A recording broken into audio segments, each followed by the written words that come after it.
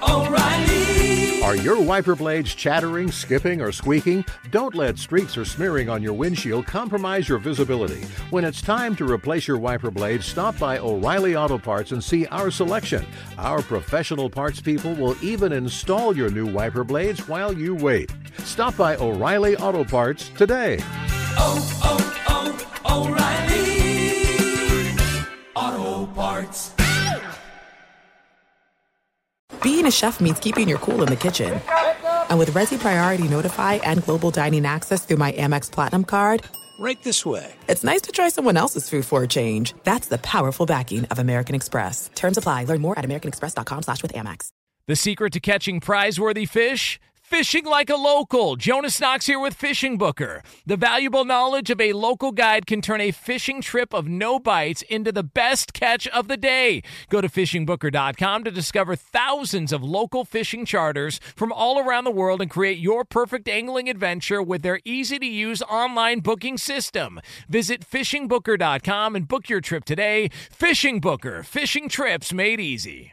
Hey, it's Jonas Knox. Winter is coming. Heavy rain, sleet, snow, and ice. Are your tires up for the challenge? Tread confidently in winter's worst with a set of new tires from Tire Rack. They sell only the best, like the full line of Redestein tires. Go to TireRack.com/sports. Tell them what you drive. Your tires will ship fast and free to you or one of over 10,000 recommended installers. TireRack.com, the way tire buying should be. Thanks for listening to the Best of Outkick the Coverage podcast. Be sure to catch us live every weekday morning from 6 to 9 a.m. Eastern, 3 to 6 a.m. Pacific on Fox Sports Radio. Find your local station for Outkick the Coverage at foxsportsradio.com or stream us live every morning on the iHeartRadio app by searching FSR. This is the Best of Outkick the Coverage with Clay Travis on Fox Sports Radio. Jeff Schwartz is at Jeff Schwartz. I'm Jason Martin at JMartZone. Danny G, the aforementioned Eddie Garcia, Roberto Flores, and W. Yarbrough here in Nashville, comprising the Outkick crew this week. Jeff, how seriously do you, or do maybe any of the active players, maybe you can speak to this as well, take these like top 100 player rankings? Yes. Not at all serious. I tweeted this, I think, on Monday. Last month, I should say, because today is also Monday, and I have not tweeted, I don't think, this morning, that the top 100 list is brilliant by the NFL, right? You have, and you frame it as, it's a players list, and so obviously, being the most popular league around, a players ranking of their peers is a huge selling point, right? People want to see how the players rank teams compared to how, or players, I should say, rank them compared to how you might rank the players. And so, they release 10 at a time or 20 at a time over a couple of days. It's brilliant marketing. However, we don't care. We get a piece of paper, a blank piece of paper, blank, not even with players on it, to suggest who we should put on there. And we just fill it out like on a Tuesday in week 13. Like it's ridiculous. And a lot of us never took it. Like, for example, when I voted on it, I'd vote my brother first. Then I want to vote my 7 other favorite linemen. Then I want to vote 5 players on my team and turn it in. And you feel like that's the way a lot of people handled it? Yeah, I mean, I don't want to speak to everyone, but yeah, I don't think that people are. And that's why, you say, well, why is this player won? Why is this player? Because it's a popularity contest, right? So, like Drew Brees, for example. Yeah, number 2 overall was this year. Was he a better quarterback than Pat Mahomes last year? No. But at the time, everyone was filling this out, the Saints were like the best team in the NFL. And so he was the quarterback on the best team in the NFL. He's going to get a lot of players' attention. And it's amazing that the NFL has, and they're great at marketing, right? They created such a buzz about it, a rankings list that we don't even take seriously as players. And I've asked players about it. They said, yeah, it's not of my importance to make sure that I accurately put down a top 100. I mean, it is definitely good marketing, and it just creates debate and discussion around your league before much is happening. Like when you put this thing out right when the preseason is starting, we talked off the top of the show about, oh yeah, Hall of Fame game. Then you sit down 7 minutes in. Oh man, when does the regular season start? Like you all of a sudden remember, oh yeah, this is preseason football. But when it comes down to this, and you see Drew Brees at 2, if you want to, you can just lose your mind over that. But that's why I was asking you, because I had a feeling that this was not taken seriously by the players, or at least not taken all that seriously by the players. I also think you make a good point that Drew Brees showing up this way, if this was like week 10 when they filled this out, would have made a lot of sense because he looked like one of the best. He looked like the best player in football at one point. Him and Mahomes were like 1-1, and then Brees kind of struggled in the last month of the season. Didn't look particularly good in the playoffs. But if this thing was already filled out by that point, then it was obsolete before it ever even happened. Correct. Yeah, I mean, I think that it's – where would you put Brees in a list of quarterbacks? We're sitting here talking about Tom Brady and a $70 million extension being worked out and $23 million that he's going to get this coming season and all of this, and we're trying to figure out his value. He's number 6 in this top 100 list, and I imagine he's probably been in the top 10 for a lot of the years of his career, or certainly in the top 15, I would say. But where would you put Brees? Brees, who's 40 years old, and I think Brady is 42 right now, in terms of quarterback value over the next 2 seasons, since that's what we're looking at with Tom Brady. We'll say that Brees has probably got a couple years too. Well, you mentioned the end of the season last year, and if you look up the numbers, the passing game, they're not pretty. And a lot of people will point to, the complete nature of their offense as they were a good running team, and their defense actually improved quite a bit over the season. If you take away those first 2 games, their defense was really good. And so you can say, well, that's a driver and the reason why Drew Brees does not have the numbers that we kind of expect from Drew Brees. But I'm getting them pulled up now. I mean, they just weren't. They were under 200 yards passing a lot of weeks, which is not like Drew Brees and not at all how he had played early in the season. So pretty.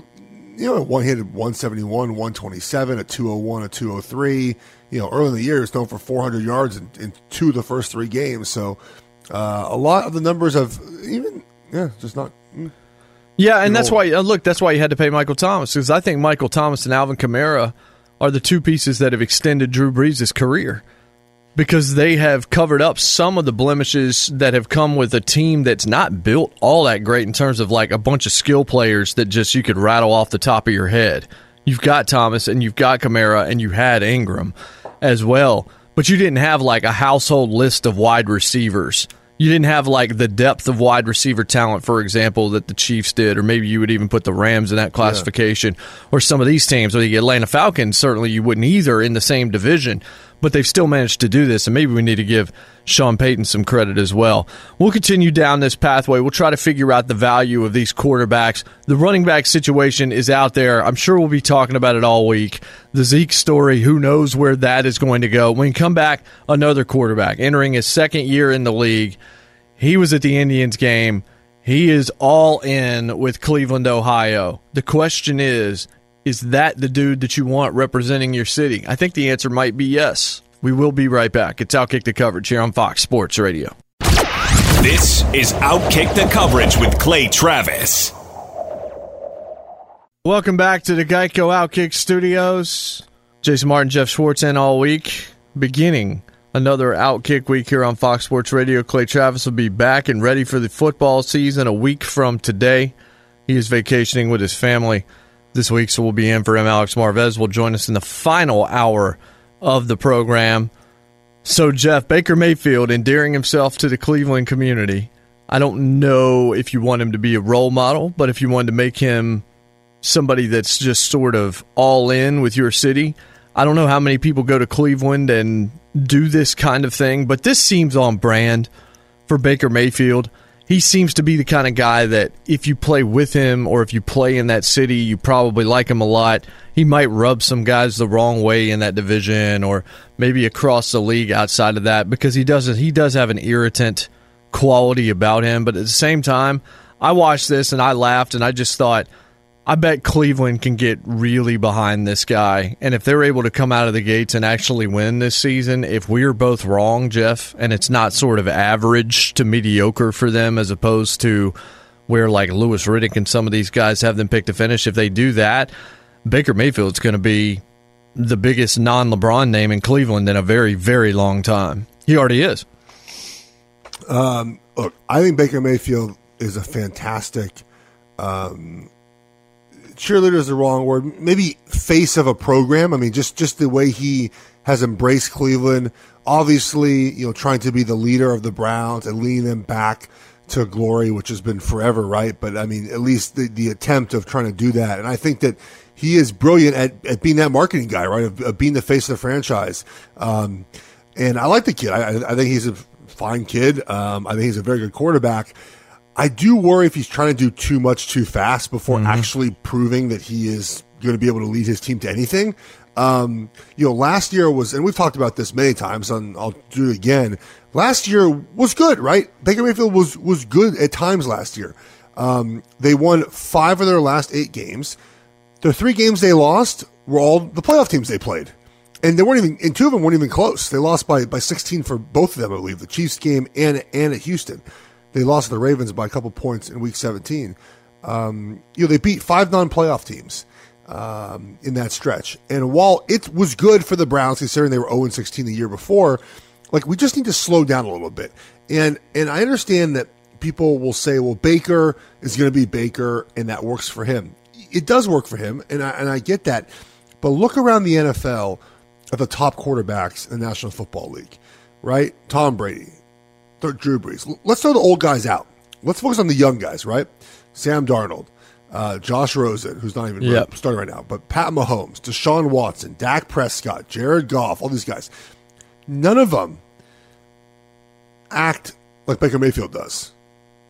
I'm not even talking about chugging the beers. Just the brashness, boisterous, the talking to radio hosts about what they say on the radio, calling people out, using the media to do Odell's work on the Giants, like all this stuff. None of them are doing it, and so you can say that this is the way Baker Mayfield's going to roll, and this is who he is, and whatnot. But look, the more he might be the exception to the rule at quarterback, but you have to act, or at least you have had to act a certain way to win at quarterback. It's a very emotionless position, right? You cannot have a lot of outward emotion throughout the week. You can on Sunday, obviously. We've seen it happen. You should, I think. And you should be confident and cocky. I'm fine with that. I'm actually fine with that. But like the other stuff, man, it's just a little much. I just want to see how he does. What happens if they go 2-2 this first 4 weeks and things aren't going well? What happens if Tennessee, who I think is going to go in there week 1 and punch them in the mouth? Taylor Lewan not being there kind of hurts them, but I think it's very combustible New England. I mean, New England in Cleveland if things don't go well early on in the season. Yeah, I don't know if somebody gets thrown under the bus or if they all kind of rally together and take the onus. That's not sort of the makeup of some of the guys on this team. And I do think that the kitchen thing, which we've discussed previously, continues to be fascinating. It's just, what is Freddie Kitchens going to be able to do? And how is he going to navigate all of what he's going through? Probably the biggest story at the end of last week was LeBron James and David Griffin. I don't know what the long-term implications are, but we'll discuss the short-term coming back. This is Outkick the Coverage with Clay Travis.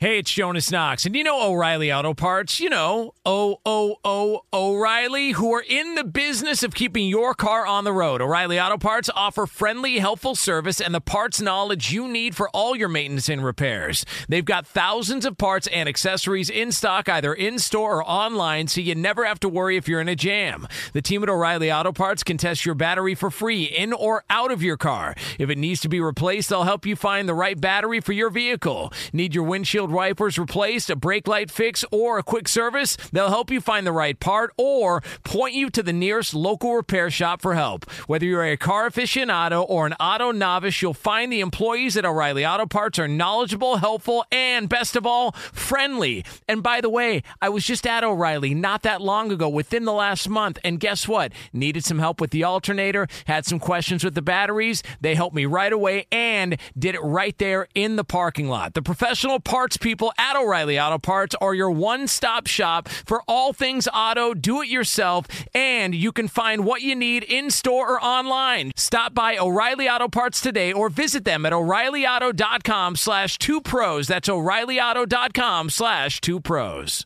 Hey, it's Jonas Knox. All right, game off. We got to pause here to talk more about Monopoly Go. I know what you're saying, flag on the play. You already talked about that, but there's just so much good stuff in this game. In Monopoly Go, you can team up with friends for time tournaments where you work together to build up each other's boards. The more you win together, the more awesome prizes you unlock. And there's so much to get. Unique stickers you can trade with friends to complete albums for big prizes. Cool new playing pieces to travel the boards with. Hilarious emojis for taunting friends when you smash their buildings or heist their vaults. Plus, Monopoly Go feels new and exciting every day with constantly changing tournaments and challenges. A ton include their new unique mini games like digging for treasure or a robot pachinko machine. And there's always new timed events that help you win big, like massive multipliers for everything you win or rent frenzies. There's always something fun to discover in Monopoly Go, so get off the bench and go download it now free on Google Play or the App Store. Game on! There are some things that are too good to keep a secret. Like how your Amex Platinum card helps you have the perfect trip. I'd like to check into the Centurion Lounge. Or how it seems like you always get those hard-to-snag tables. Ooh, yum. And how you get the most out of select can't-miss events. With access to the Centurion Lounge, Resi Priority Notified, and Amex card member benefits at select events, you'll have to share. That's the powerful backing of American Express. Terms apply. Learn more at americanexpress.com/withAmex. What's the secret to catching prize-worthy fish in exotic waters? Learning to fish like a local with Fishing Booker. Hey, Jonas Knox here with Fishing Booker. There's only one way to turn a fishing trip of no bites into the best catch of the day, and that's with the valuable knowledge of a local guide. With FishingBooker.com, you have the world's largest booking platform of local fishing guides right at your fingertips. Use Fishing Booker's easy-to-use online booking system and discover thousands of local fishing charters from around the world ready to share their tricks of the trade. Create your perfect fishing experience and search for charters by location, species, salt versus freshwater, and more. Plus, it's smooth sailing with Fishing Booker's simple online payment method. You'll always fish with confidence when you start fishing like a local. Start your angling adventure now with Fishing Booker. Visit FishingBooker.com and book your trip today. Fishing Booker. Fishing trips made easy. It's hour number 2, Outkick the Coverage Monday edition. Jason Martin, Jeff Schwartz. He's at Jeff Schwartz. I'm at J Mart Zone. Clay's at Clay Travis. He's also not at Outkick this week. He'll be back next week, and he'll be ready for the football season and all kinds of fired up. We have a tons of football to get to as Alex Marvez will join us in the third hour of the program. But we will take a divergent path for a moment, Jeff, and just speak about LeBron James and David Griffin and this story that it was intriguing at the end of the week. I don't think long-term it's going to matter. I don't think that those two have a bad relationship. I do always hate the clarification of the clarification. That generally means, that generally means that you did not say something particularly well, or you realized, why did I say that out loud? Well, okay, I will be fair here. Because I've actually had this happen to me, and I can give you a couple examples of this happening where things, because the way you say things often out loud don't sound the same thing when you say them in a quote in an article, right? I mean, You're saying them out loud to the person who's writing the article, but the way that it's framed at times in an article can be twisted. I mean, for example, I gave the same interview. This is now the Super Bowl in 2016, so it was the Patriots Falcons, I want to say. I don't know, it doesn't matter what Super Bowl was. I was in the Radio Row area. I was doing an interview with two Giants beat reporters just after 2015 season, and my brother was about to be a free agent who plays right tackle now for the Chiefs. And they were asking me about my brother and if I want to play with him.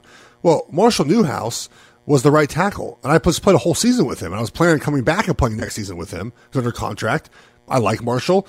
We played well together next to each other. Like, everything that he was great. So they're like, well, how about playing with your brother? So I told them, look, I love my brother.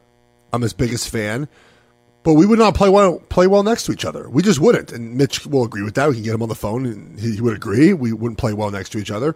And I was basically saying, look, we have Marshall. Like, I love my brother, but we have a guy that I like who's already playing the position.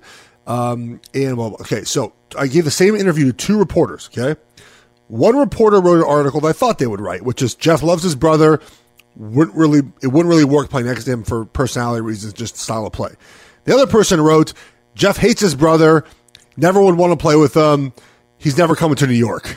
So seriously, it was. I got a call from my dad. Like, I'm like, Dad, it's not how I said it. Okay, like how I talk about my brother and if I want to play with him. I gave the same interview. 2 different stories came out. I did another interview one time. Ryan Cleo just signed with the Jets. His brother Matt was in Carolina. I played with Matt in Minnesota. I know the family very well. I like Ryan. I like their family. And I gave an interview about Matt Cleo's struggles when he first got to Carolina. I said a lot of good things about him, and I tried to toe the line knowing that he wasn't playing maybe terribly well, but also that I knew his family, and I'm good friends with Ryan, his brother. And I made a comment saying, just a couple plays a game where you're like, not very good, right? And I said that. I 100% said that. I also said a million other things about him that were positive. Well, of course, what quote did they put in there, right? The one where I said, he makes a couple bad plays a game that he can't make in his position. All right. So they put that in there. So Ryan Khalil saw that, got angry with me. So you can have your words twisted. So I will defend Griffin a little bit on this because we don't know exactly the tone of voice he was using. But again, the comments are what they are, and we can discuss them, and there are validity to discussing his comments and the way this article was written.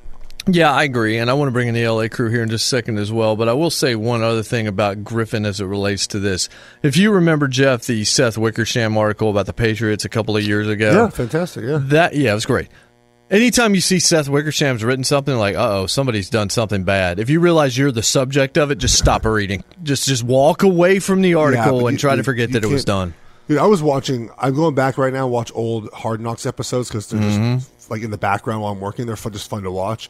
Dude, these guys, all people in sports read everything about them. There was a scene, this 2010, the Rex Ryan one, where in New York, where they that was print a good off one. Articles every day for the owner to read. Woody Johnson, like these guys, I'm telling you, I'm preaching to people listening, but if you're listening to this, if you're like a sports writer, they're reading it all. They're reading all the stuff you write. They're reading everything I tweet. I've gotten calls from GMs before upset about something I said about their player. Like they're reading all of it. And so it's easy to say, Jason, like, don't read it, but like you kind of are going to read it because everyone has an ego. They want to see what people say about them.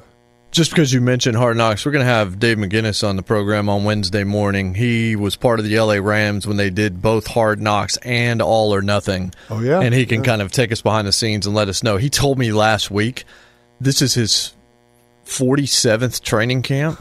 That's amazing.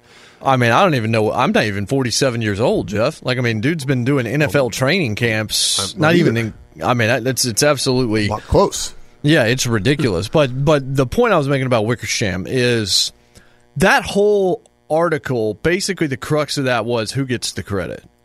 Who gets the credit? Is it Robert Kraft? Is it Bill Belichick? Is it Tom Brady? And they all wanted credit. Everybody wants credit. Of course. So I look at the David Griffin thing, and the first thing that I thought about this was it's tough to build around LeBron James because even if you do win a championship, you're still not going to get the credit when LeBron James is in the room. And I think that David Griffin is in a job where you don't really know many general managers' names unless it's your team or you're a former player. If you're a GM that's a former player that's done badly, we're going to know about it. Right. Sometimes you know about Danny Ainge when he does well. But generally speaking, you don't know general managers' names. And I think David Griffin has maybe a little bit of an ego here. And I'm not necessarily suggesting. All these guys have egos. Of course, but I mean like a bigger ego than other GMs. In that he wants people to know who he is. Yeah, that's fair. And then when you read some of the quotes about miserable this, I think that there's probably truth on both sides of the aisle. I think the clarification that he made on Friday, saying it wasn't about LeBron, it wasn't about him, it was about just the media circus and all this. I'm sure that is true. I'm sure it is very difficult to operate in that universe when you have that guy around. I do think that there is something to the idea that playing around someone like that can be pretty thankless, which is why I suggested Kawhi going there didn't make a whole lot of sense, because nobody wants to be the third option if indeed that's what he would have been. Even if LeBron said he wanted to be the third option, as long as LeBron James exists, it's going to be about LeBron James with the Lakers because of what a superstar he is. And I would like to ask the question to Chris Bosh or to Kevin Love, who are guys that have played that third role, how much fun that was. And then you go to the J.R. Smiths or the Iman Shumperts or the James Joneses, whoever it is. You win championships sometimes, but you only get mentioned when you've done something wrong. You are basically like an NFL official, where you don't get it when it's right. It's not on you. When it's wrong, then we'll talk about you, and then we'll actually add a pass interference rule to make sure that what you've done can't be duplicated again when it comes to replay. I don't think this matters long term, except this. If, when the Lakers play the Pelicans, the Lakers win by 45, this is going to be the storyline coming out of it. Not just the fact that the Lakers probably could win by 45 anyway. This just gives you an easier byline. That's really all that it does. But I do wonder why David Griffin didn't realize how the context could get muddied if indeed he's being 100% genuine here. Like, why would you say some of the things that you said? This seems like a lot of this, I was reading it and I thought, this is the kind of thing where you look at the reporter and you say, all right, off the record, and then that stuff's actually in the article. Well, look, a lot of stuff said off the record makes it in articles, but just not quoted as being on the record. You know what I mean? Like, you know, I went in Pacto Media Day. You talked to all the coaches at dinner the night before. There's a big dinner, and you know things are off the record. But you know, you use that information. You know, you don't source that information publicly, but you use that information to frame conversations about certain teams. So yeah, I mean, there's a way this could have been done where you quote unquote are off the record, and I just don't know why we're still talking about, like, he now is the general manager of the Pelicans, who LeBron does not play for, or Anthony Davis does not play for anymore. He has his own team now to worry about. And I don't know why he's still talking about LeBron James. I know that the point of the article was to talk about LeBron James, but you don't have to do the interview. And I understand this also article about rebuilding the Pelicans, and I get what his point in this article, or what I want to get across with it, he likes the process of team building. And he felt like in Cleveland, with LeBron there, he's not able or was not able to build a team the way that he personally wanted. And that gets back to your point about ego, right? Is that he wanted to build a team the way he wanted to, which is what he's doing now in New Orleans with Zion and with everyone they have. By the way, I feel like the Saints are going like above and beyond to like have Zion like on the social media every day during training camp. There's a lot of Zion Williamson on the Saints Twitter page. Well, don't you think maybe he's outside of Drew Brees, he's the most recognizable sports star already? Hadn't even played a game for the Pelicans yet. Yeah. That's how big his image is. Oh no, it's great what they're doing.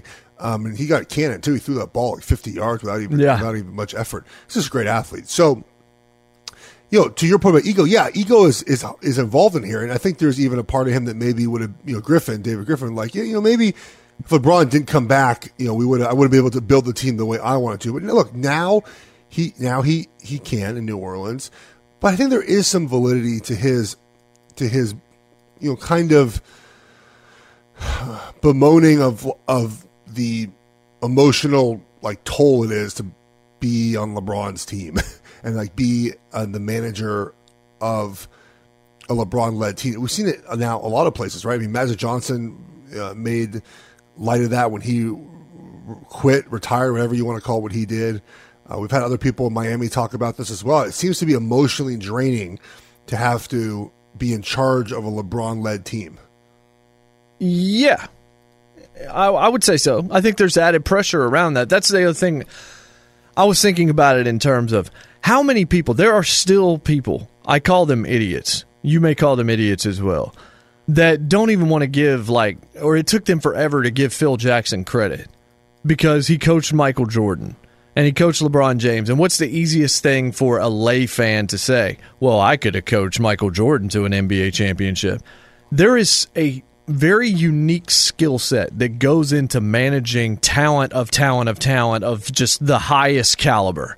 And I do think that the pressure that surrounds that is not what everybody is made for. It's not something that just rolls right off the tongue for everybody in sports.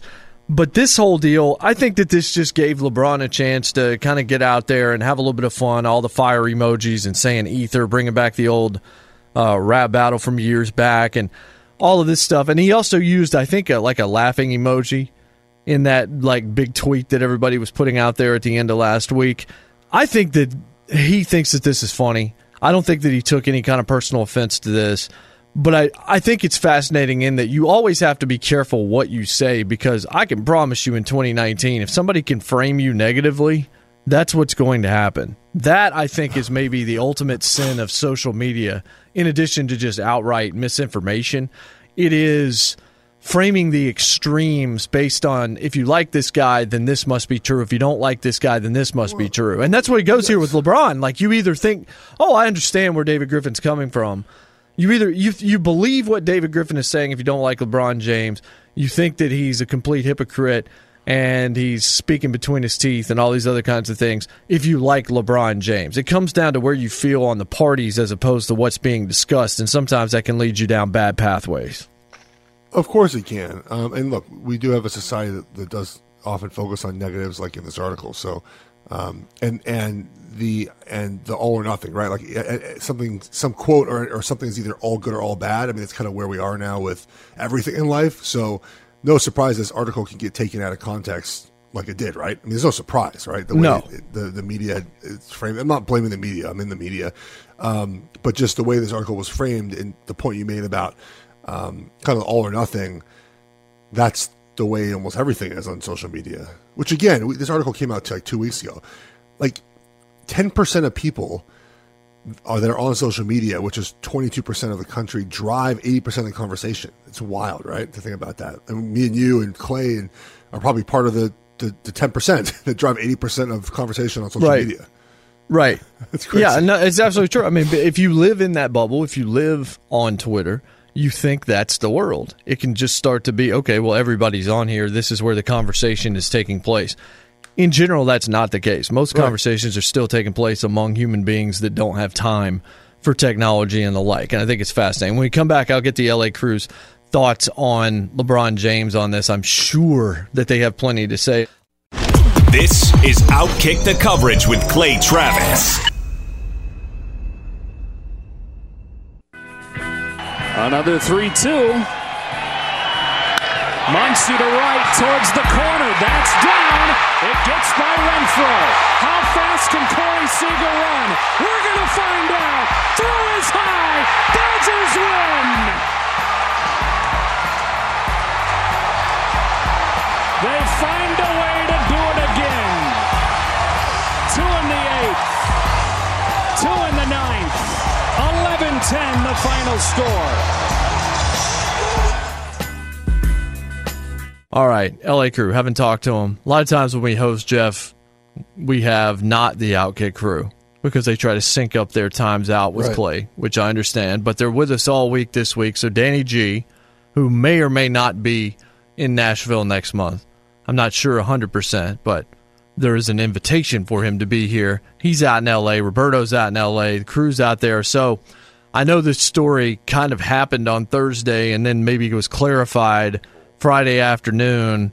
Where are you on this LeBron situation? I tend to sort of roll my eyes and not think that it's a gigantic deal long term. It just seems like David Griffin spoke very... He was not cautious in the way in which he approached this interview. Well, first of all, good morning to you guys. And I love how you just glossed over the Muncy walk-off double there. the play-by-play. Yeah, you appreciate that, right? Well, I'm in the group chat, and Jeff actually requested that play-by-play call, so got that in there for you. Well, there's no highlights to play from the World Series, so you can keep. Maybe we regular talk season about the highlights. Dodgers if they actually did something in free agency. Here we go with all that the trade deadline. They didn't need to. It is Dodger talk going on in Southern California lately, but as far as, look, this will sum it all up. I have a friend who is a diehard Lakers fan. I've actually gone to a couple of Lakers games with him, and he doesn't like LeBron. He's not a big fan of LeBron. But he told me the other day, he's like, I don't like LeBron, and I'm sick of hearing the negative stuff about LeBron. So at this point, let's just get to the court. Let's play the games. Griffin can say whatever he wants, and he is telling the truth, his truth. That's fine. And maybe he was taken out of context a little bit because obviously the press coverage was on the negative stuff he said and nothing else. But still, without LeBron, Griffin wouldn't have got that Pelicans GM job. Griffin is in the position he's in because of the success he had with LeBron. And the whole, whiny, woe is me, it's so hard with the success with LeBron and this and that. Look, here's the thing. I've been part of radio stations that were rated number 1, and it was an awesome experience. None of it was easy. A lot of it wasn't fun, but it was worth it. And if I had to go back and do it again, I would. Now, it was easier to be with some struggling, like I was with another network prior to this one, and it was a newer sports network. They weren't number 1 like this network is. We had fun times. I remember one of our guys there, he would barbecue us breakfast. Jeff would love this story. He made bacon, eggs. He threw down. He brought a griddle in every weekend for our NFL show. Wow. And so it was a lot of fun. But was it number 1? No. There weren't the struggles. There weren't the things associated with it that I had at the other networks and radio stations that were number 1, that had all the drama attached. Sometimes with the success comes some pain, but I think it's all worth it. And so with that in mind, it's worth it to have LeBron on your squad if he can take you to the promised land. Yeah, I agree with that for sure. I mean, yeah. If it doesn't work out, then you're like, oh, well, that wasn't worth it. That wasn't fun, and we didn't win. And I think that maybe you got to a point in Cleveland where because of Golden State, you weren't going to win again down there, and maybe that did make it a lot less fun. Maybe J.R. Smith doesn't have his boneheaded move. Who knows what ends up happening. But the whole situation surrounding this just basically hinges on the fact that there is added pressure when you have somebody that's that transcendent around you. Some people like that better than others. Jobs sometimes, the glitz is there, but underneath it's not as much fun, and then sometimes you're losing, but it's more fun. I don't know. I tend to think that being around LeBron James and winning and just all of that is worth whatever the penalty is. And David Griffin, again, I just think that David Griffin is a guy who would like to have people know who David Griffin is. And he's trying to sell this Pelicans deal and talk about, the bigger star he is, the bigger name he is, that's going to reflect better on the Pelicans. He wants them to become a brand. They haven't really ever mattered before. Right. They've got Zion Williamson. They've got a young core now after the deal that brought some of those Lakers over. And so I think David Griffin's just trying to make the Pelicans a bit more relevant here. And the only thing that I didn't like really about what he said was when he tried to clarify and say, I really just wanted to talk about the Pelicans. Well, that's not true because you easily could have gotten out of these questions and you chose not to do so. Well, I say this often about sports teams, and I think it's very true that, winning kind of hides the stink of things. And so while, David Griffin might not have liked to be in a team or kind of guided by a team that was so LeBron dominant, but the winning masked all that, right? When you're winning championships, and when you're a franchise that hasn't won ever, and a franchise that's so dominated by one player, the winning kind of masks over all the stink. And now that he's obviously off that team and he got fired and moved along, or let go, I don't know what exactly the term of him leaving was at, but It's not the point. But now that winning obviously is over, now you start talking a little bit about everything that was bad because, the winning part's gone. It's just the way things work in sports, obviously. Yeah. I pretty much agree. I mean, that's. I mean, we'll see it'll be fun when it'll be fun when the Lakers play the Pelicans. This is why that'll be a fun story. This is why I don't. You know how people talk about excuse me, team chemistry on sports, and that leads to winning. I don't. I can't determine what comes first, the winning, and then the chemistry, and then the winning. But they go hand in hand, man. I mean, we focus way too much on building team chemistry, just building a winning attitude instead of like team chemistry. Because I'd never been on a team often that had great chemistry that was terrible. Because everyone wants to win, and when you don't win, everyone's all pissed off with each other, and the locker room is not as much fun. As soon as you start winning, everyone gets along great. So I don't know which comes first in that instance sometimes. Yeah, I think that's a fair point as well. So Dak Prescott talked, Jeff, and sounded pretty smart. I thought that Phillip Rivers' comments that were many people just took a couple of lines of that and didn't listen to the entire thing. Phillip Rivers said nothing in a 30-second clip, and it was framed as if he was basically burying Melvin Gordon. And that was not the case at all. The fine folks at Pro Football Talk who told me that they that event, I was at the offensive line masterminds event, they completely butchered their coverage of it. They just misquoted people. They had the wrong title for people, and they tweeted me, whether it was Mike Florio or not, tweeted at me, subtweeted me saying like, we didn't get invited to the event, therefore like we got things wrong. I was like, is that really the way that you operate your business? Is that you can only get things right if you're invited to an event? You're a news aggregate website. Like, you should be able to get things correct. So no surprise that they took Phillip Rivers' comments the wrong way and framed them that way. Phillip Rivers was asked about the other running backs on the roster, yes, not Melvin Gordon. If you go watch the minute video, he talks about this is in context of the other guys on the roster, not how do you feel about Melvin Gordon's holdout, which, by the way, he has supported his holdout at other points when asked about it. So, of course, Pro Football Talk spun it in the way that they want to spin it to get more clicks. I get it. That's the way that they operate a bunch of times. And it's just disappointing because that's not all what Phillip Rivers said. No, I mean, basically he was saying, look, we're going to have to field a team of 11 on offense. Right. And we would love to have Melvin Gordon here, but if he's not here, somebody's going to be running the ball for us. That's not burying Melvin Gordon at all. He didn't say anything about his money.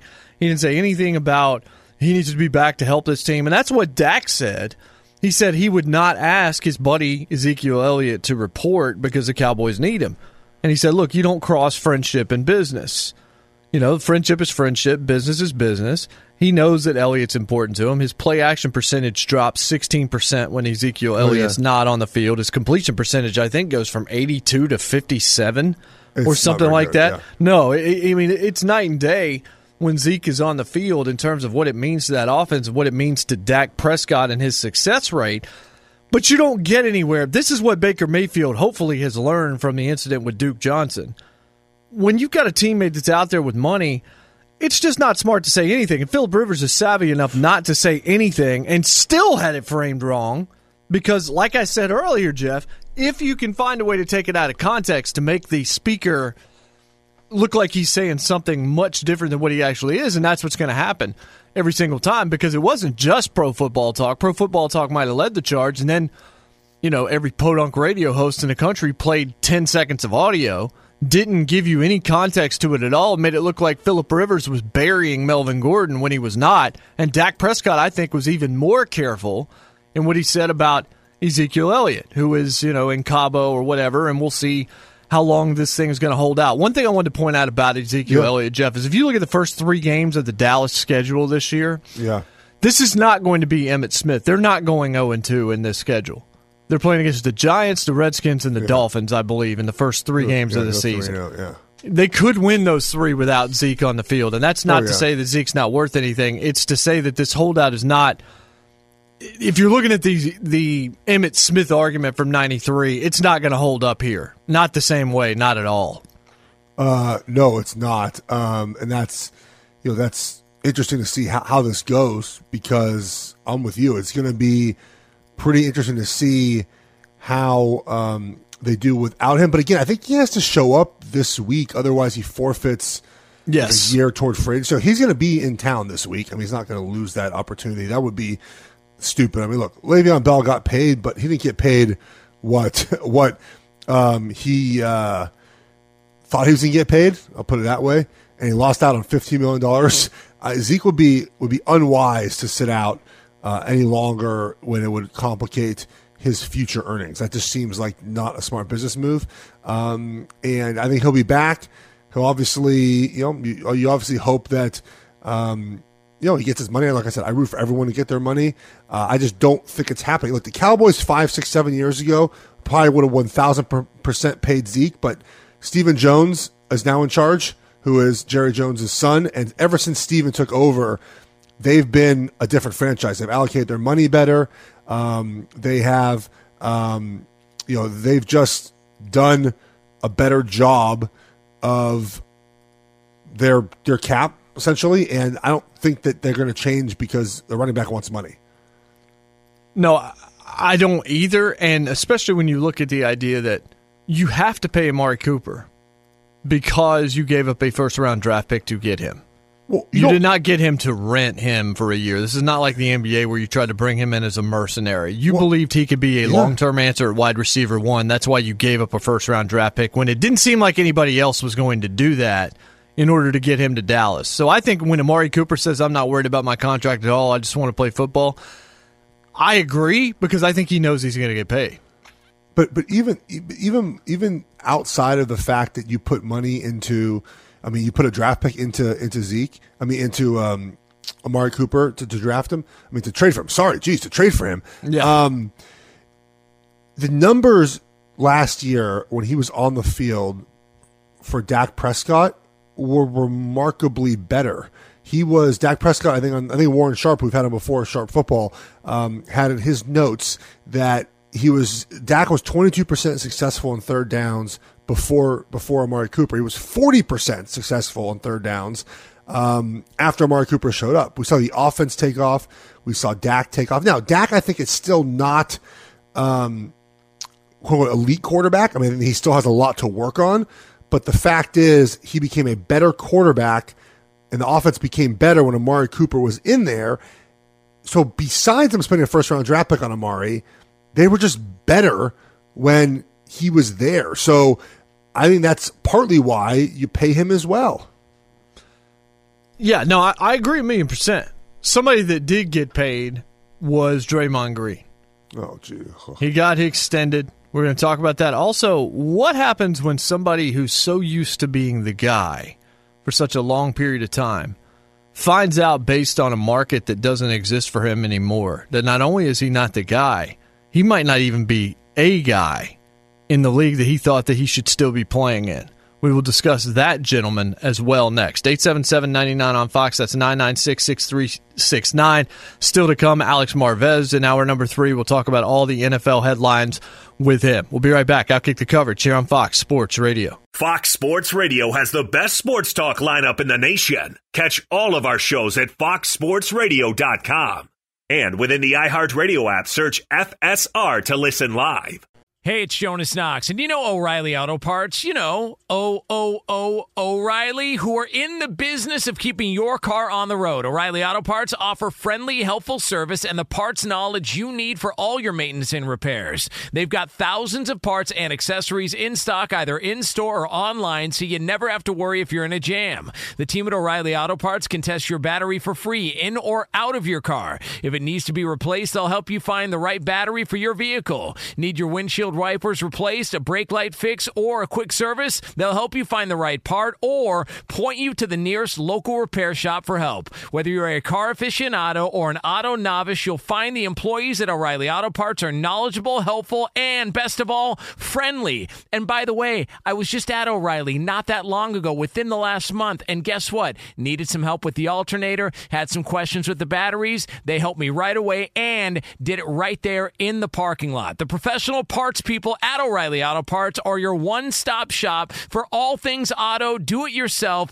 and you can find what you need in-store or online. Stop by O'Reilly Auto Parts today or visit them at O'ReillyAuto.com/2pros. That's O'ReillyAuto.com/2pros. Hey, it's Jonas Knox. All right, game off. We got to pause here to talk more about Monopoly Go. I know what you're saying, flag on the play. You already talked about that, but there's just so much good stuff in this game. In Monopoly Go, you can team up with friends for time tournaments where you work together to build up each other's boards. The more you win together, the more awesome prizes you unlock. And there's so much to get. Unique stickers you can trade with friends to complete albums for big prizes. Cool new playing pieces to travel the boards with. Hilarious emojis for taunting friends when you smash their buildings or heist their vaults. Plus, Monopoly Go feels new and exciting every day with constantly changing tournaments and challenges. A ton include their new unique mini games like digging for treasure or a robot pachinko machine. And there's always new timed events that help you win big, like massive multipliers for everything you win or rent frenzies. There's always something fun to discover in Monopoly Go, so get off the bench and go download it now free on Google Play or the App Store. Game on! There are some things that are too good to keep a secret. Like how your Amex Platinum card helps you have the perfect trip. I'd like to check into the Centurion Lounge. Or how it seems like you always get those hard-to-snag tables. Ooh, yum. And how you get the most out of select can't-miss events. With access to the Centurion Lounge, Resi Priority Notified, and Amex card member benefits at select events, you'll have to share. That's the powerful backing of American Express. Terms apply. Learn more at americanexpress.com/withAmex. What's the secret to catching prize-worthy fish in exotic waters? Learning to fish like a local with Fishing Booker. Hey, Jonas Knox here with Fishing Booker. There's only one way to turn a fishing trip of no bites into the best catch of the day, and that's with the valuable knowledge of a local guide. With FishingBooker.com, you have the world's largest booking platform of local fishing guides right at your fingertips. Use Fishing Booker's easy-to-use online booking system and discover thousands of local fishing charters from around the world ready to share their tricks of the trade. Create your perfect fishing experience and search for charters by location, species, salt versus freshwater, and more. Plus, it's smooth sailing with Fishing Booker's simple online payment method. You'll always fish with confidence when you start fishing like a local. Start your angling adventure now with Fishing Booker. Visit FishingBooker.com and book your trip today. Fishing Booker. Fishing trips made easy. At this time, we welcome in our good friend Alex Marvez on Twitter, at Alex Marvez. For the past couple of weeks plus, he's been doing a tour of training camps around the NFL. He's with the Atlanta Falcons. Today, Alex comes in like a 450 splash off the top rope AEW style. Alex, what's up, my friend? Gentlemen, good morning. And yes, I have been traveling across this great country of ours, day 12 of an 18-day road trip across the NFL Pro Football Hall of Fame as well. It has been busy. I'm here in beautiful Flowery Branch, Georgia today for some Atlanta Falcons coverage on my SiriusXM tour. So been exciting, though, to catch up and see some of these squads around the NFL. Nothing like seeing this stuff in person. Alex, tell me about the weekend in Canton. What was your takeaway? Any speeches stand out to you? Anything that you'd like to share with us from that experience? Yeah, a couple things. I'll start with the speeches. First, Kevin Mawai. I thought his speech was, the one that resonated with me the most. It's difficult when you have someone like Ed Reed who says, I'm not going to write my speech in advance. I will wing it, and then proceeds to take 36 minutes or so winging it. And by the end of the night, I think there were about 500 people left for Tony Gonzalez's speech in a 27,000-seat stadium. Wow. And I think, too, the Browns holding a free scrimmage earlier in the day, if you got one event to go see, are you going to go see Baker Mayfield and his team, or are you going to go see retired players discuss their NFL career that you can watch on TV? You know what I mean? And I think that really hurt the Hall attendance this year. This was the lowest populated Hall of Fame speech ceremony that I've seen, and I've been to at least a dozen. I've done the NFL for 25 years. I've been a voter for, Hall of Fame voter for at least 10. So, I was a little bit surprised at that. I don't think they have to worry about it for next year because Troy Polamalu should be a first ballot Pro Football Hall of Fame inductee. And speaking of that ballot, and by that means people from Pittsburgh can drive over and they love to take over Canton. But, the other thing is that new ballot that they put to Hall of Fame voters and how this is going to work to try to get an expanded century class in 2020. And it puts a voter like me in a real bind. What they've done is there's going to be a blue ribbon panel that assemble, and these are like experts, okay, so I get it, and I respect the ballot that they assemble, But let's say that I have a beef with, Paul Tagliabue, right? I'm just hypothetically saying I don't.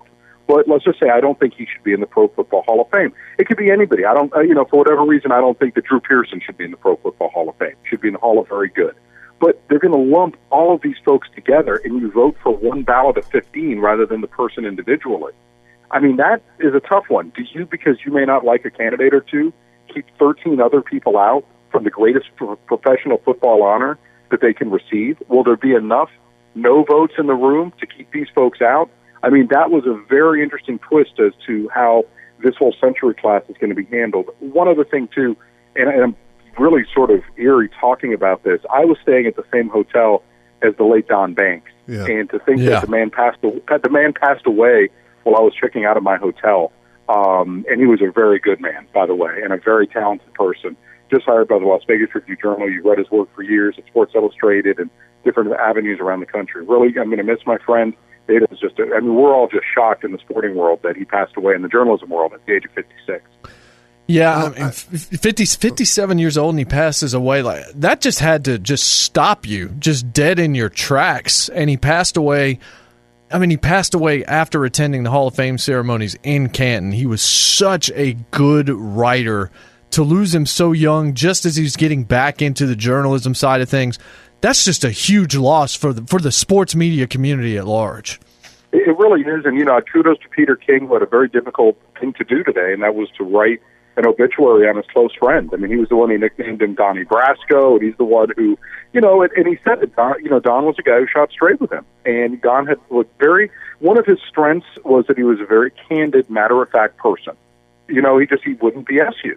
He wouldn't just sit there and say one thing and then talk behind you, around your back. No, that wasn't him. And he was very straight with Peter sometimes because, Peter admits that he can get a little bit full of himself, and Donnie was someone who helped bring him back to earth. And I just, he was just a good man, and he had so much to offer. And he would have been fantastic in Las Vegas. His first, story, in fact, breaking news on the Browns of 2018 and how, all the infighting among these coaches and how Hard Knocks, really sort of broke that team apart in some ways and ended up, being a little bit of a nail in the coffin of Hugh Jackson's head coaching career there. So that was the type of great work that you got from Don. Not to mention, he was a good man. I've hung out at that dinner with him and his wife. I mean, those things. It's just, it's hard. I'll be honest, I stayed off social media from about 8 o'clock last night until just before we went on the air. And one of the reasons was because I just didn't want to keep seeing his face pop up on my timeline because it's just that hard. Alex, I got two Hall of Fame related questions because I'm glad we have a Hall of Fame voter on here. So, one is you mentioned the attendance issue. So, like for example, like me, I'm a millennial, right? I watched all the speeches on Twitter. Like, is there a thought process behind maybe changing the format of the way the Hall of Fame induction goes because less and less people are going to want to sit for 5 hours and listen to people talk for 30 minutes. Like, I like the speeches, but I watch them in bits and pieces on social media. I went back and watched Kevin Wise' full speech later. I just think the format eventually is going to become something that no one's going to want to attend. That's a tough thing. You're right about consumption. Then how do we tell a person once they're up on stage who's being inducted that you have to cut yourself to 10 minutes or else we're going to pull like the Oscars or the Emmys and start playing music in the background and maybe get out that old giant hook like they had in the old days, or maybe even a gong like Chuck Barris, in his show back in the 70s. That's the tough part. Once you're like open mic, guys start to ramble a bit, and that's tough. I agree with you. It is hard to sit. That ceremony was 4 hours and 40-something minutes.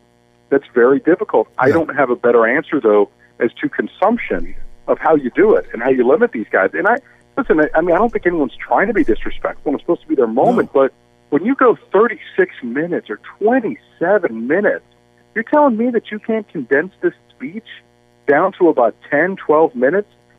We don't need to hear, childhood stories from you. Unless it's pertinent to football.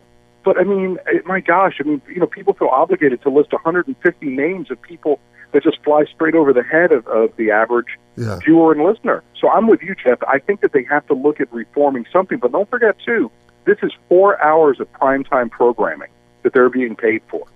So it's not supposed to be 4 hours, 45 minutes. The NFL believes, NFL Network and the coverage, 4 hours of primetime programming, and people will tune in in bits and starts throughout the night. They made the ceremony as tight as they could, and it still went 4 hours and 45 minutes. It took forever. So I've asked Peter King about this next question I'm going to ask you, and his answer will be interesting to compare to yours. So as far as the process of the Hall of Fame voting, so there's 5 players in every year, 5 there, whether 5 are quote unquote deserving that year or not. And I'm a fan of the way baseball does it, right? There's a huge ballot. You vote for 10 guys. If you get 75% of the vote, you're in. So some years there's 3, some years there's 8, some years there's 7, right? It varies year to year, but I feel like you're not the mandatory 5 some years I don't think fits, right? Like every year there's not 5 deserving, and I think you will agree with me. And there's some years where there's more deserving, and then you don't have the backlog. It doesn't exactly work like that. It's a minimum of 4, and it's a maximum of 8. So we've had years like the 2005 Hall of Fame class, Dan Marino's class, Steve Young's class. There were only 4 inductees. Essentially, so what will happen is, and I've never had this situation, I think Jeff, we're at a point, and I'll let you get back to what you're saying, I just want to clarify it, that as soon as we get down to voting on the final 5, I believe people just feel like they rubber stamp the vote, and they just vote for a guy because, look, they've already made the final 5, and we need to, quote, move them out of the room. In other words, if you made it to the final 5, we don't want to see you back there next year. We want another person to have that chance to get in. But, unlike with baseball, too, I think Cooperstown is like a year-round attraction for Canton, and there's a financial aspect of this.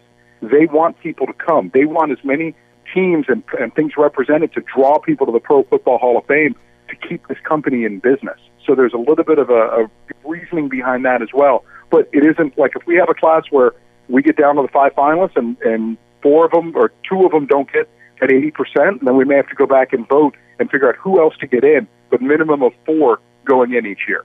Well, that was basically, you answered my question, which is basically that, do you think that you need to change to kind of what baseball does? And I think that you kind of answered that. I mean, Peter King's answer was that baseball gets too many people in every year, and it kind of waters down the Hall of Fame. But now you're in an instance where next year you're putting 20 people in the Hall of Fame to kind of clear up the backlog. So you end up getting to that point anyways. Yeah, well, just to elaborate a little bit on that as well, and why the Pro Football Hall of Fame feels compelled to do that. This league, the Hall of Fame started in 1963 with 17 charter members. So you go back and you're talking about 43 people 43 years, 17 people. And there were people that were left behind. The AFL got a lot of short shrift, before the 1970 merger between the AFL and NFL. The AFL was considered an inferior league. I think that perception has changed as time has gone on. And it also helped that the Jets and the Chiefs won the Super Bowls 3 and 4. But there were some folks there who got left behind. And there was, honestly, probably some bias against players that already had a lot of, other members, a lot of teams that had other members in from their roster. For example, Drew Pearson would become like the 10th Cowboy, L.C. Greenwood, Donnie Shell, those incredible Steelers teams, Bob Kuechenberg with the Dolphins. I mean, these are players who, on their own, are probably Pro Football Hall of Famers, but at that time, voters just thought, no, there's too many of these guys in there. So they're trying to clean some of this up in that regard and be able to get some people in and get them in while they're still alive, to be quite candid in some cases. No, that all makes sense. All right, Alex, let's move along to current football news. It does feel like there's not a lot going on, but the Melvin Gordon and Zeke holdout. So Melvin Gordon, I feel like his leverage is he should have done this in March. Like, I don't understand, why did they wait so long to make this stand? No one needs a running back. I mean, the Texans, I guess, do, but they need 7 offensive linemen instead. Like, I don't understand why they didn't do this in March. Because his agent screwed up. I mean, can I just be candid? I mean, that's really what it comes down to, right? It's like the same thing with Gerald McCoy, where the agent should have had language in the contract that says you got to give him a roster bonus 3 days into the league year. This way you're not being held hostage by the Tampa Bay Buccaneers until June.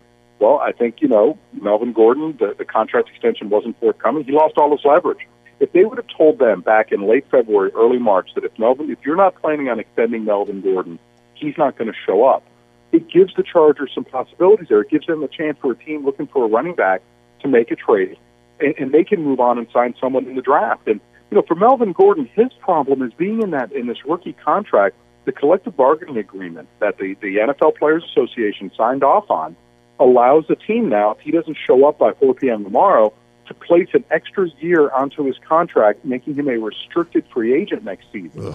Now, Jeff, so instead of an unrestricted free agent, the Chargers would still hold his rights. He'd be guaranteed a significant pay raise from the $5.6 million he's set to make this year, but a team that would sign him to an offer sheet would have to give up multiple first-round picks, and that's probably not going to happen since there's so many running backs that you're able to sign either in free agency or draft.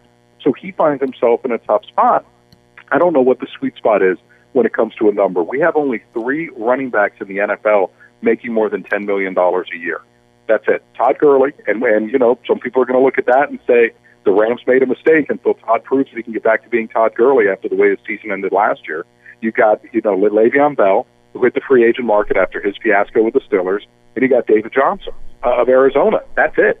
So, I don't know if Gordon is going to hit that 8-digit thing that he's seeking, but if they offered him at $9 million a year and you have financial, guarantees for life and generational wealth, with $20-30 million guaranteed, I don't know how you turn that down, Jeff. I mean, I know what your value is worth, but if he's able to get a deal, I got to think with that the fact that they can toll his contract for your TOLL, I got to think that he ends up signing, and then the situation gets resolved.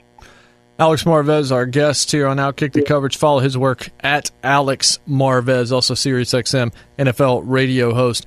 One more for you, Alex, and I want to talk about the Texans as well because, maybe they could go for Melvin Gordon. They have the second most cap space left. If anybody could, it would be them, especially after letting Foreman go yesterday. They could also use Trent Williams, who doesn't seem to be very happy, even though the Redskins, depending on who you're talking to, who knows whether or not they would let him go. But the bigger issue for Houston is they have moves that they could make to make them better, but they don't have a general manager. That whole thing, it's just mind-boggling to me. How bad is the structural situation right now in Houston? It's not good, but I think though, look, Bill O'Brien knows what he wants, and I think he has people that, it can proliferate through the organization. The one thing is that they didn't hire someone with an outside view that may have a different perspective on Melvin Gordon or on Trent Williams or making any sort of moves. I think there's some philosophical things that go into it. You just spent your first 2 picks in the draft on offensive linemen. Do you think that these guys can play? Because Trent Williams, I think is under contract for another couple seasons. Did you just spend first-round picks on backups? And then, by the way, you have to give up draft equity later, right? And when it comes to running back, I think they like Lamar Miller. He showed up in the best shape that he's been in since he's been with the Texans. He's lost a little weight. I think he's a solid back. D'Onta Foreman is disappointing. I thought Adam Schefter's tweet about his release was pretty damning about him, saying that they felt he needed to grow up and that a change of scenery would be good. He is from the area, and they finally ran out of patience, obviously, with some things going on off the field or maybe conditioning. So they'll be in the market for a running back. But do you want to, again, give up a high draft pick, which is what the other team would be looking for? Do you want to give up that pick, like to the Chargers, and then sign Melvin Gordon long-term to a mega deal? I'm just not sure if the Texans are wanting to do their business that way. I'm not saying that it's a bad thing either way. I don't think the lack of a general manager hurts them, but I do wonder also as well from Houston ownership, how committed are they to Bill O'Brien beyond this season? I mean, you've seen 3 general managers, essentially, Rick Smith, Brian Gaine, and now nobody. You've seen this type of instability in the front office now over about a 2-year period. I mean, is this what Cal McNair wants? I think it's a pretty important year for Bill O'Brien to show that the Texans have advanced and are going to be able to move into an AFC championship game, something they haven't done since coming into the league in 2002, and that they haven't gotten surpassed by another team in the division, a la the Indianapolis Colts, as we saw in round 1 of the playoffs last season. Alex, thank you, my friend. You're the best. We'll catch up with you soon. Love you guys. Be good. Thank you. Appreciate it. It's a great Alex Marvez on Twitter, at Alex Marvez. Fantastic. This is Outkick the Coverage with Clay Travis.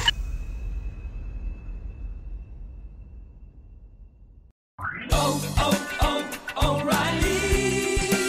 You need parts? O'Reilly Auto Parts has parts. Need them fast? We've got fast. No matter what you need, we have thousands of professional parts people doing their part to make sure you have it. Product availability. Just one part that makes O'Reilly stand apart. The professional parts people. O'Reilly Auto Parts.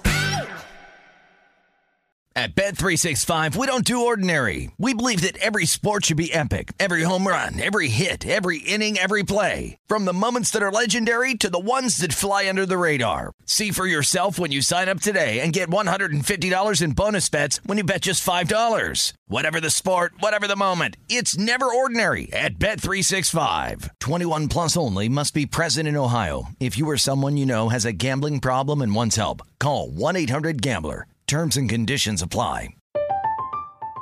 I'm Katya Adler, host of The Global Story. Over the last 25 years, I've covered conflicts in the Middle East, political and economic crises in Europe, drug cartels in Mexico. Now I'm covering the stories behind the news all over the world in conversation with those who break it. Join me Monday to Friday to find out what's happening, why, and what it all means. Follow The Global Story from the BBC wherever you listen to podcasts. Hey, it's Jonas Knox. All right, game off. We got to pause here to talk more about Monopoly Go. I know what you're saying, flag on the play. You already talked about that, but there's just so much good stuff in this game. In Monopoly Go, you can team up with friends for time tournaments where you work together to build up each other's boards. The more you win together, the more awesome prizes you unlock. And there's so much to get.